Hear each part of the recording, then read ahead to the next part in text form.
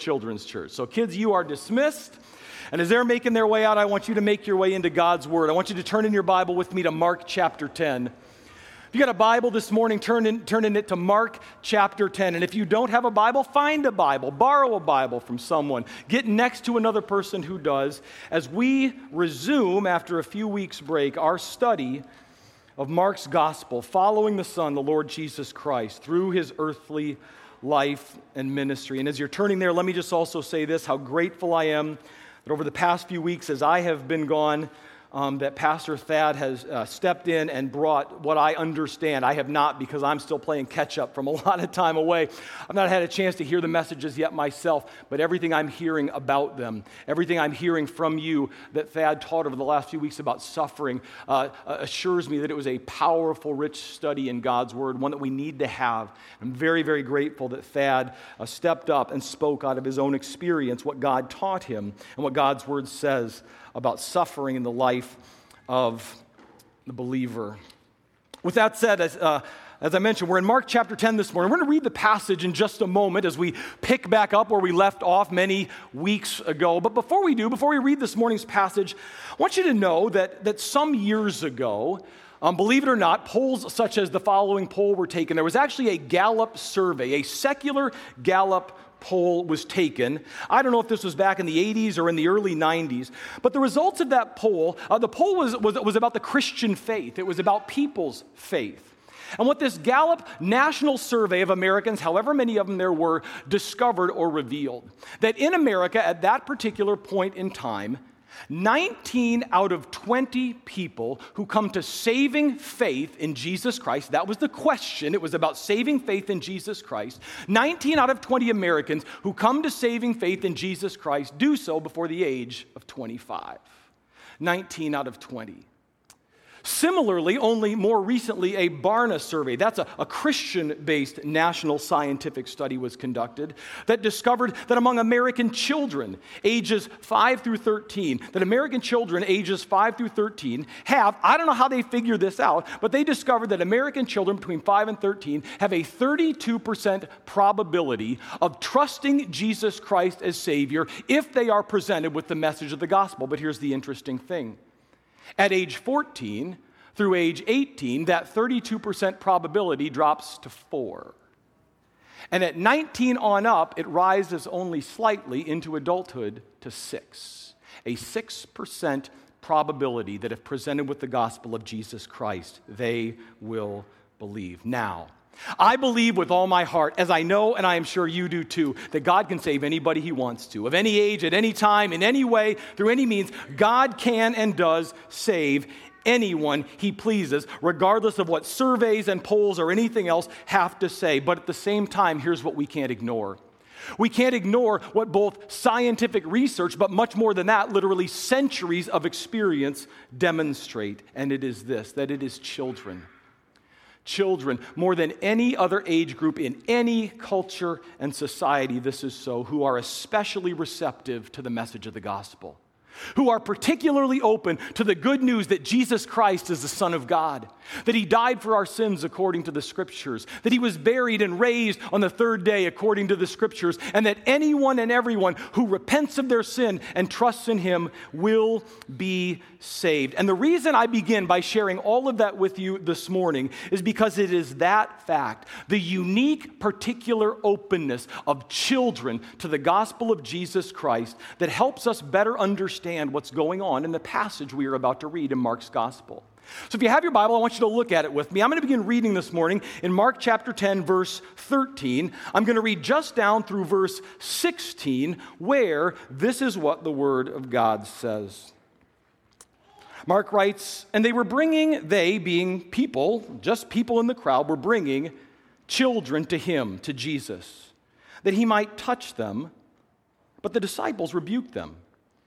Now, when Jesus saw this, he was indignant, and he said to his disciples, 'Permit the children to come to me, and do not hinder them, for the kingdom of God belongs to such as these. Truly, I say to you, whoever does not receive the kingdom of God like a child will not enter it at all.' And he, Jesus, then took them, the children, into his arms and began to bless them, laying his hands upon them. Now, the deal in this passage, just for a bit of background, just for a bit of understanding, is that in the ancient world, it was a very common thing, not just in Jewish culture, but in many different, perhaps all ancient cultures. It was a common, familiar thing for people to bring their little children to so-called holy men, to priests and rabbis, I'm sure in pagan cultures to shamans, bring their little children to men they considered holy to receive a blessing, to somehow and in some way get this assurance that God's protection will be on their life, that God will be with them as they go through life, that bad things aren't going to happen to them. You understand the nature of what it was that people were after.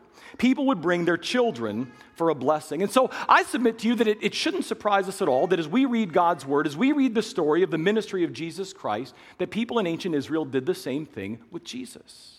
That they brought their children to Jesus for a blessing, and that this almost certainly was not the first time that it had happened. And while there are multiple instructive lessons, multiple, I think, interesting lessons we could draw out of this very short passage, all sorts of things we could consider, I believe the most important lessons in this passage, and thus the ones we're going to focus on this morning, are these. I've got three things I want to deliver to you this morning. Three lessons from this passage, but they're not lessons about children, about the faith of children, about the innocence of children, about anything about children, but rather to take it up to the most important level. I think there are three things this passage tells us about Jesus. Three things this passage tells us about Jesus that you and I here 2,000 years later need to understand. And the first one is this, and we're going to kind of bounce around, we're going to bounce around the passage a little bit this morning as we do it, so I'll do my best to let you know where I am, but the first one is this. The first thing this passage reveals to or shows us about Jesus is, in fact, number one, his deep affection for children. The fact that Jesus Christ really does have a deep affection for children. Look again at verse 16, and I'll show you what I mean. It says in verse 16, at the conclusion of the passage here, it says that he, Jesus, took them, little children, into his arms, and he began to bless them as he laid his hands upon them. Now, there are a couple of ways I really believe, and I think this needs to be said before we get into sort of the nuts and bolts of the text. There are a couple of ways in which I believe our understanding, our view of what happens or what is happening here in this particular verse can be tainted and even corrupted, and we need to be careful for them. And what I mean by that is this, that it's possible in one sense to look at what we read there in verse 16 about Jesus taking children into his arms, onto his lap, blessing them and praying over them, whatever it is he's doing, and sort of romanticize it, sort of like Jesus is some sort, even though he's only 33 years old, like he's some sort of like grandfatherly figure. Like this is a Santa Claus sort of moment. The old softy Jesus who just loves to take children into his arms, and he's this spiritual vending machine of perpetual happiness. He just exists to do nice things for kids. So there's this sense in which we can kind of romanticize it because that is a very familiar thing perhaps to many of us in our culture. And there's not a huge danger in that, but I think we need to acknowledge that's not what's going on here. To another extreme, and in a far more serious way, I think there's a danger, and I think I would be naive to assume that there isn't at least somebody here thinking about it this morning as they read these verses, that our view of what's going on here can be corrupted by what we see in today's headlines about clergy abuse, about corruption by men who are supposedly called to ministry, to pointing people to Jesus Christ, and have used that position in horrific and unconscionable ways.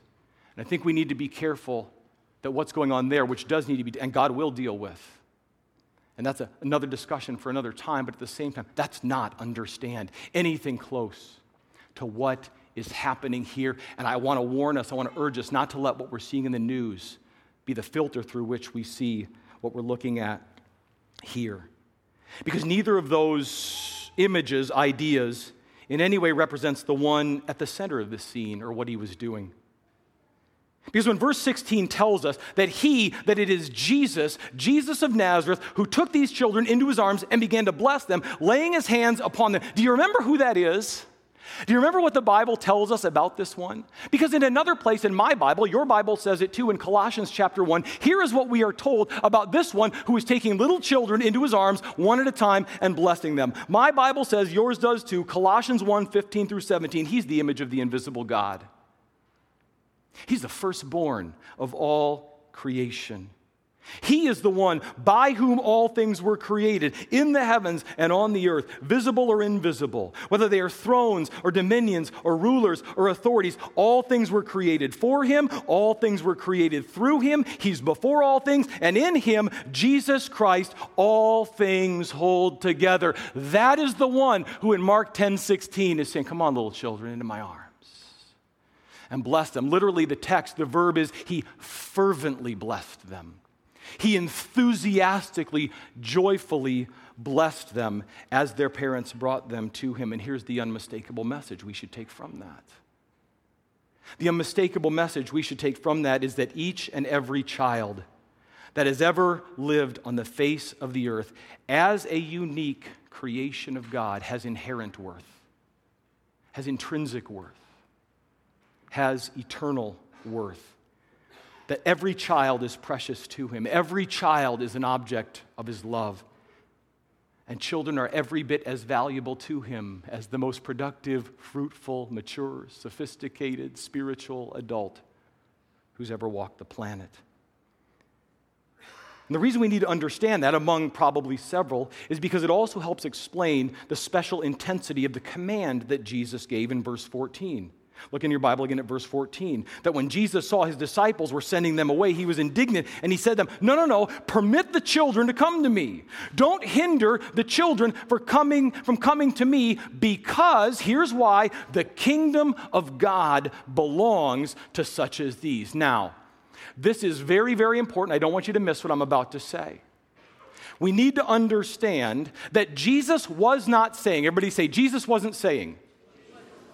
Jesus was not saying that children, simply by virtue of being children, automatically qualify for heaven. He wasn't saying that.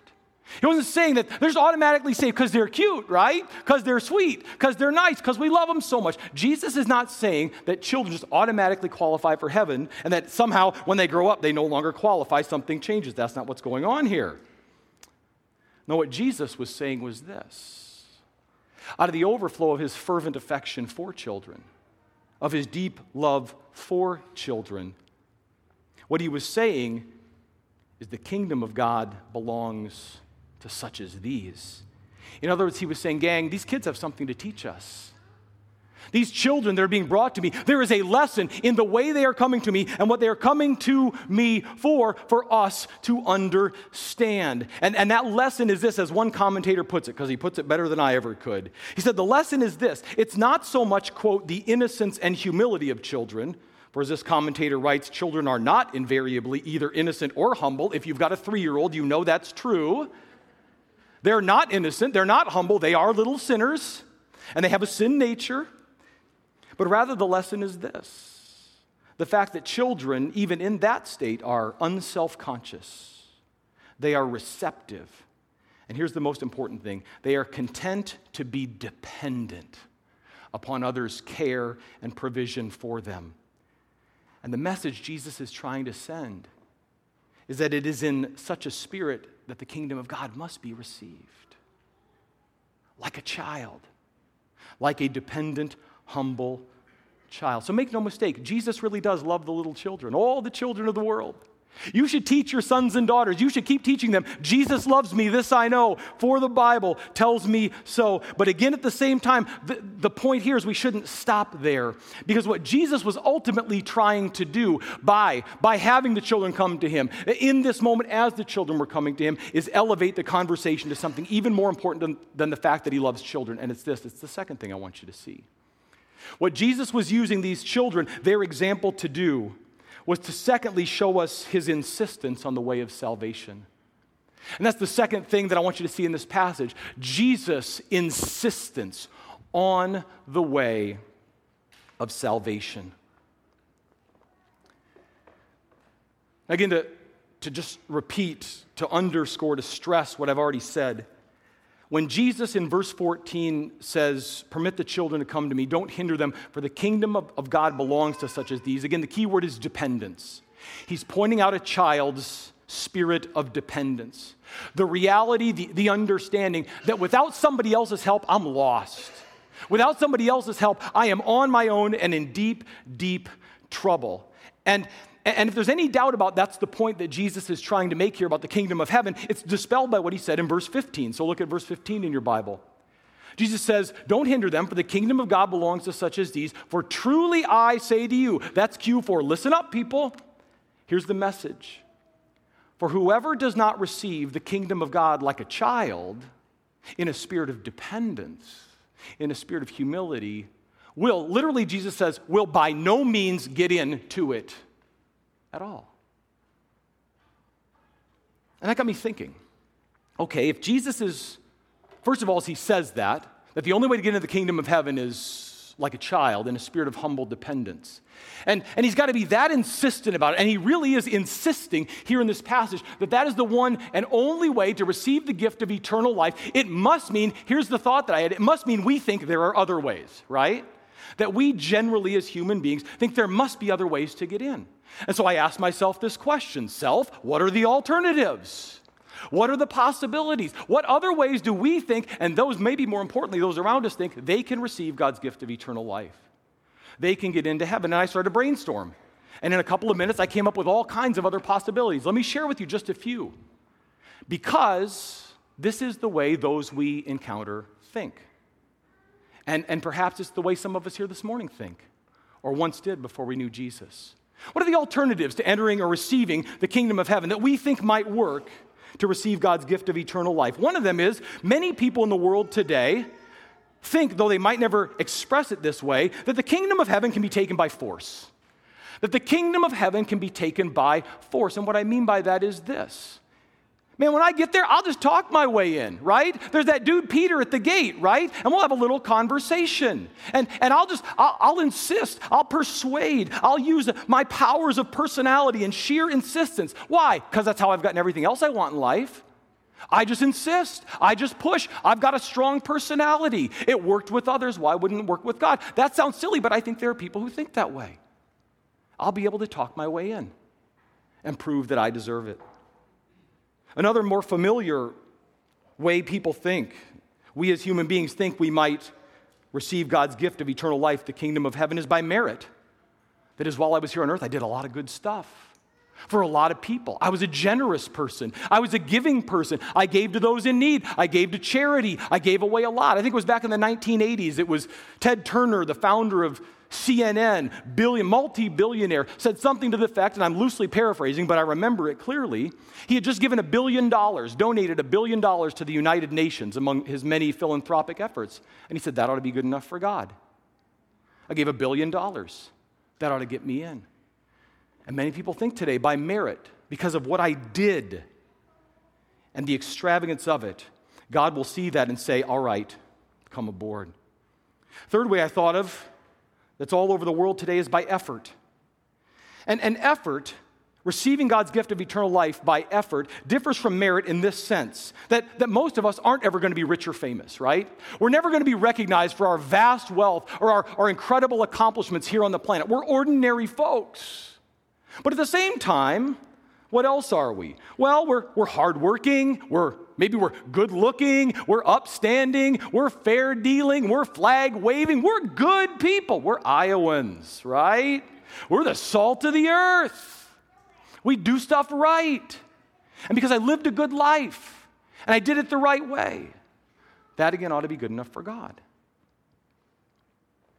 Another possibility entirely, a way that it might be thought the kingdom of heaven could be obtained is by pity, by sympathy or by pity. What I mean by that is this, that since life dealt you an unfair hand, and it deals lots of people an unfair hand, the unfair hand of poverty, the unfair hand of disease, the unfair hand of abuse or brokenness, and all the corruption of this world, they know that life didn't work out so well, so God owes me something in the afterlife. That simply because I'm sick or poor or needy, I'm qualified. And listen, I realize I can go some sensitive places, but there is that thought that those who didn't get it here will get it there. Then the last possibility that occurred to me is simply that the kingdom of heaven can be received by default. And what I mean by that is this, that absent any phenomenal achievements in life, and absent any phenomenal maybe adversity in life, I didn't rob a bank. I didn't kill anybody. I didn't do bad stuff. And isn't that who heaven's for? Good people who didn't do bad stuff. Now, I may be oversimplifying, and I am, but at the same time, I do so to stress the fact that Jesus was insistent. Verse 15, truly I say to you, whoever doesn't receive the kingdom of God like a child will not enter it at all. Here's what Jesus is saying. The only way to get eternal life is to receive it. The only way to be assured of heaven is to receive it, the key word is dependence, right?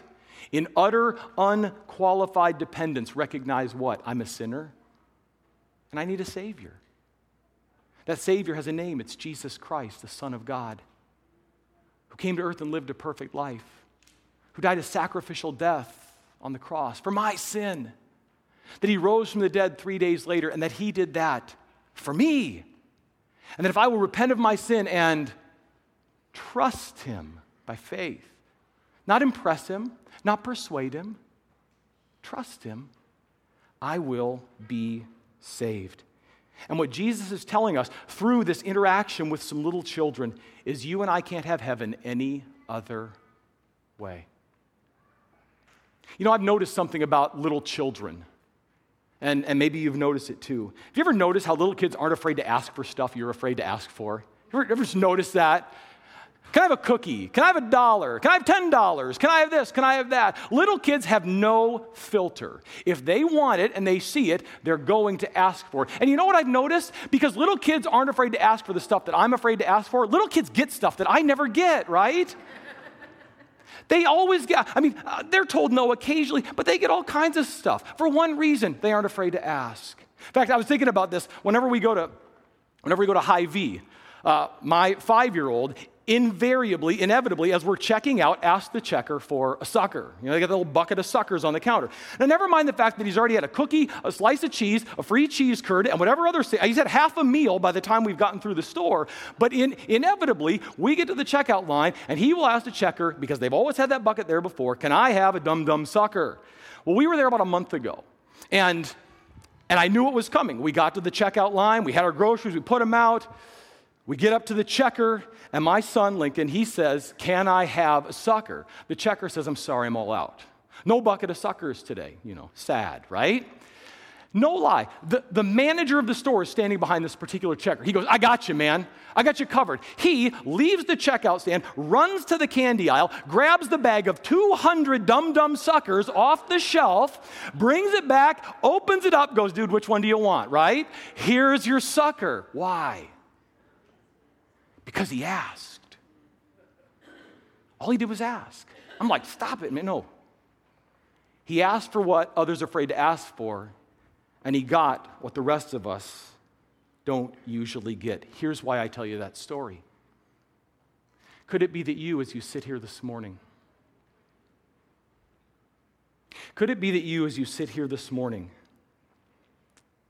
the only thing that up until today has kept you from receiving God's gift of salvation is you're just not humble enough to ask. You're just not humble enough to admit you have a problem. That it isn't about your good works. It's not about being a nice guy. It isn't you're better than that. I believe on the last day, many, many, many, many, many people will not enter into the kingdom of heaven for that reason alone. They just weren't willing to ask. To be dependent. But what does our Bible say? What did Jesus say? Truly I say to you, whoever doesn't receive the kingdom of God like a child is not entering into it at all. If you have not trusted Jesus Christ, why not? And what's it going to take? And why not today? Because Jesus is insistent through this beautiful picture of his deep affection for children. He is deeply insistent on the one way of salvation. And that's a huge lesson, but it's not the last one. There's one more thing in the passage that we need to see. And it's this. In this brief encounter, this brief scene with parents bringing their little children to Jesus for a blessing. We see, number one, his deep affection for children. We see, number two, his insistence on the way of salvation. And we see, third and finally, back at the beginning of the story, Jesus, this may surprise us, his indignation toward the disciples. The indignation Jesus had toward his disciples. Look again with me at verses 13 and 14. It says, and they, the people, were bringing their children, the word literally means little children, to him, so that he might touch them, but the disciples rebuked them. And when Jesus saw this, he was indignant. Real quick word study for you here, okay? A little compare and contrast. Because in verse 13, when it says the disciples rebuked the people who were bringing their kids to Jesus, that word literally means they chided them. They warned them. We get the sense that what the disciples were saying to the people is, come on, guys, could we just lay off the kid thing for a while? Could we just give the man some space for once? I mean, this is all well and good, but he's a busy guy, right? There's chiding, just warning, just nagging the people. Take your kids and go somewhere else. That's verse 13. How does Jesus respond to that in verse 14? The Bible says he was indignant. Now that word is very, very different. And what it means is Jesus was incensed. He was hot with anger.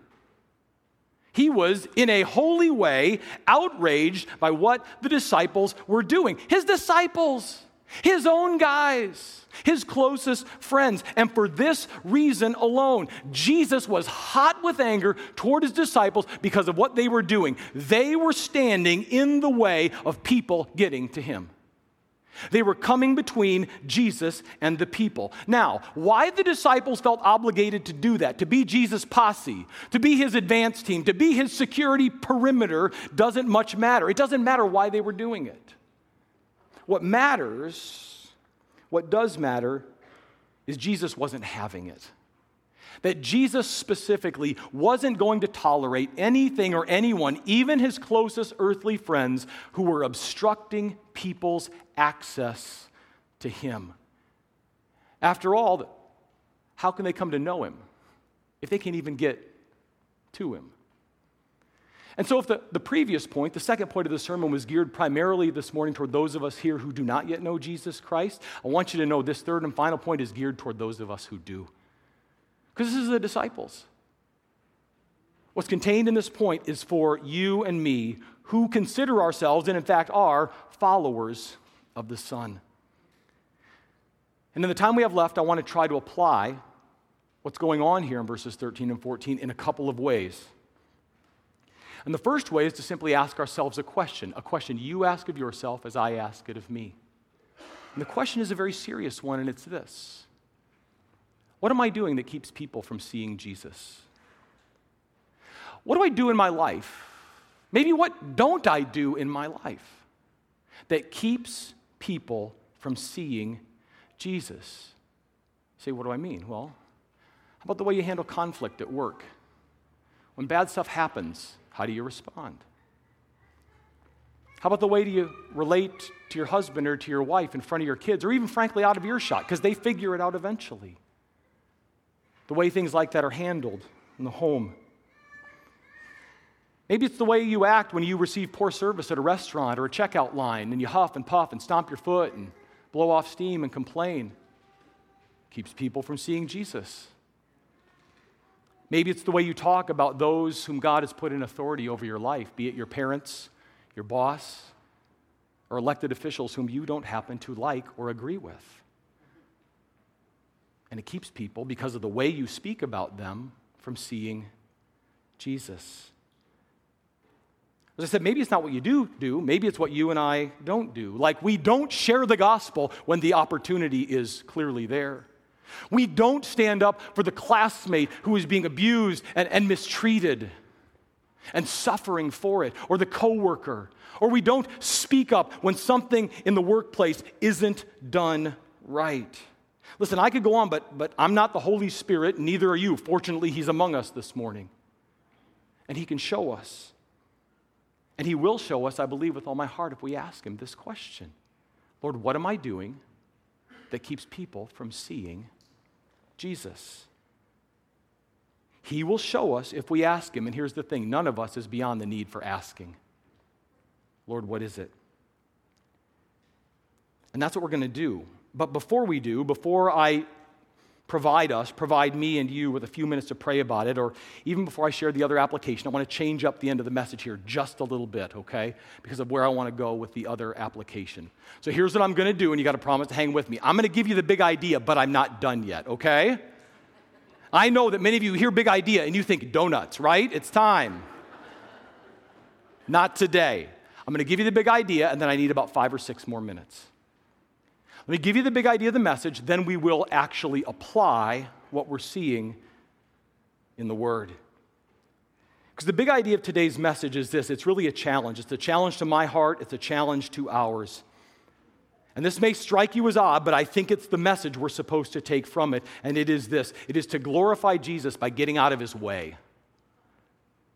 Let's glorify Jesus Christ by getting out of his way. You say, that's not biblical. Oh, yes, it is. Remember when Jesus came to John the Baptist to be baptized? What did John say? He must increase and I must what? It's time for me to exit stage right. I'm here to be an instrument in his hand, not an obstacle to his plan. I want to be an instrument for him, not an obstacle to him. We need to, sometimes the best thing we can do is glorify Jesus by getting out of his way and simply doing what he asks us to do. Now, once you've written that down or committed it to memory or whatever it is you do with every week's big idea, once you've done that, I want to invite you just for the next minute or two, just to bow your head. Maybe you need to sketch out a note in front of you and to pray. I'm not going to pray because I've got something else I want to share with you after you take a moment to pray. But right now where you are, just going to invite you to bow your head. Remember that you are sitting in the presence of a Savior who loves you, who has a deep, deep affection for you, who laid down his life for you. You can't be snatched out of his hand. And as such, the Holy Spirit who lives within you is ready to help. I want to invite you just for the next 60 seconds to say, Lord, here's the question. Is there anything I'm doing in my life that's keeping others from seeing you? And as you ask that question, and he brings something to mind, confess it. Say, Lord, yes, I agree. Help me now to change. Give you about 60 seconds, 90 seconds, just in the quietness of this moment to seek him.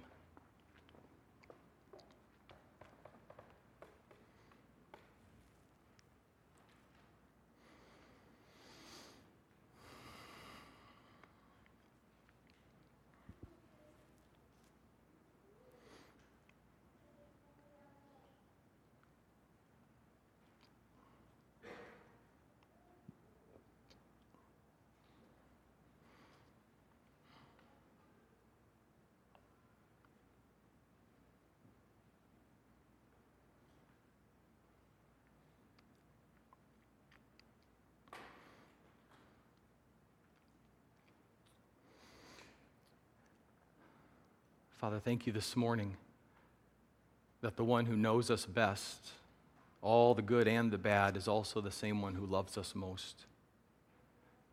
That, Father, when we lay the hard stuff, the messy stuff of our lives before you, you're not surprised. You don't hold out a hand and say, come no closer.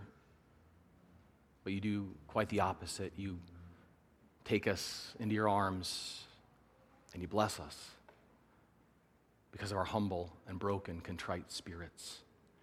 Father, I don't know what's been laid before you in the last few moments, but I'm thankful that you're able. You're able to take it, able to deal with it, and able to end it and give a fresh start. Father, we praise you for the fact that you are able to do that and that you will take the things we give you and use them for your glory. In Jesus' name.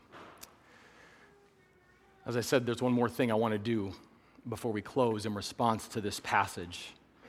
And what we're going to do is this. We've just spent a few moments praying. I want to spend a few more moments in prayer, but what we're going to do with the last few minutes of our service is we're going to pray for those who, beginning next Sunday, are going to be responsible for teaching our children here at Maranatha. And they know, they've been warned that we're going to do this, our Sunday school teachers. So here's what I'm going to ask you to do. I want everybody where you are right now just to stand up, okay? Just stand where you are. And I'm going to have the worship team come back up as well as we're just going to use this to go into the closing moments of our service, closing song. Here's what I'm going to ask. If you are a Sunday school teacher, and not just kids, you know what, youth Sunday school, if our adult Sunday school teachers are here, our children's church workers are here, if that is you in any way, starting next Sunday, you're in one of those roles, I want you, as we've done often before, to step into the aisles. Just right now, get up from where you are. I want all of our teachers to step into the aisles.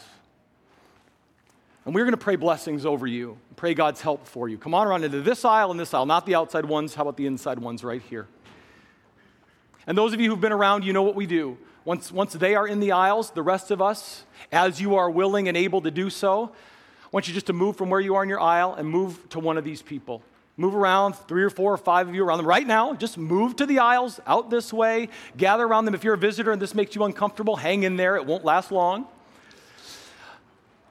But here's what I want. I want you to gather around. Here's what I'm going to invite you to do. Gather around our teachers. If you need to come down and make some more room in the aisles, we can do that. There's plenty of room right here in front. And here's what I want to ask you to do. If you are at the center of one of these circles, you're feeling very much on the spot at the moment, aren't you? Here's what I want you to do. I want you just to tell whoever's in your circle in a moment, I want you to tell them your name if they don't know you and what your role is. I'm the 5th and 6th grade Sunday school teacher. I'm the adult class teacher, whatever it is. And then I'm going to invite the rest of you gathered around them to pray for them. And here's some ways. Jeff, if we just throw all 6 of them up there. These are some of the ways we can pray for these leaders in the next few minutes because they are taking what we've just looked at in the Word to the front lines starting next Sunday.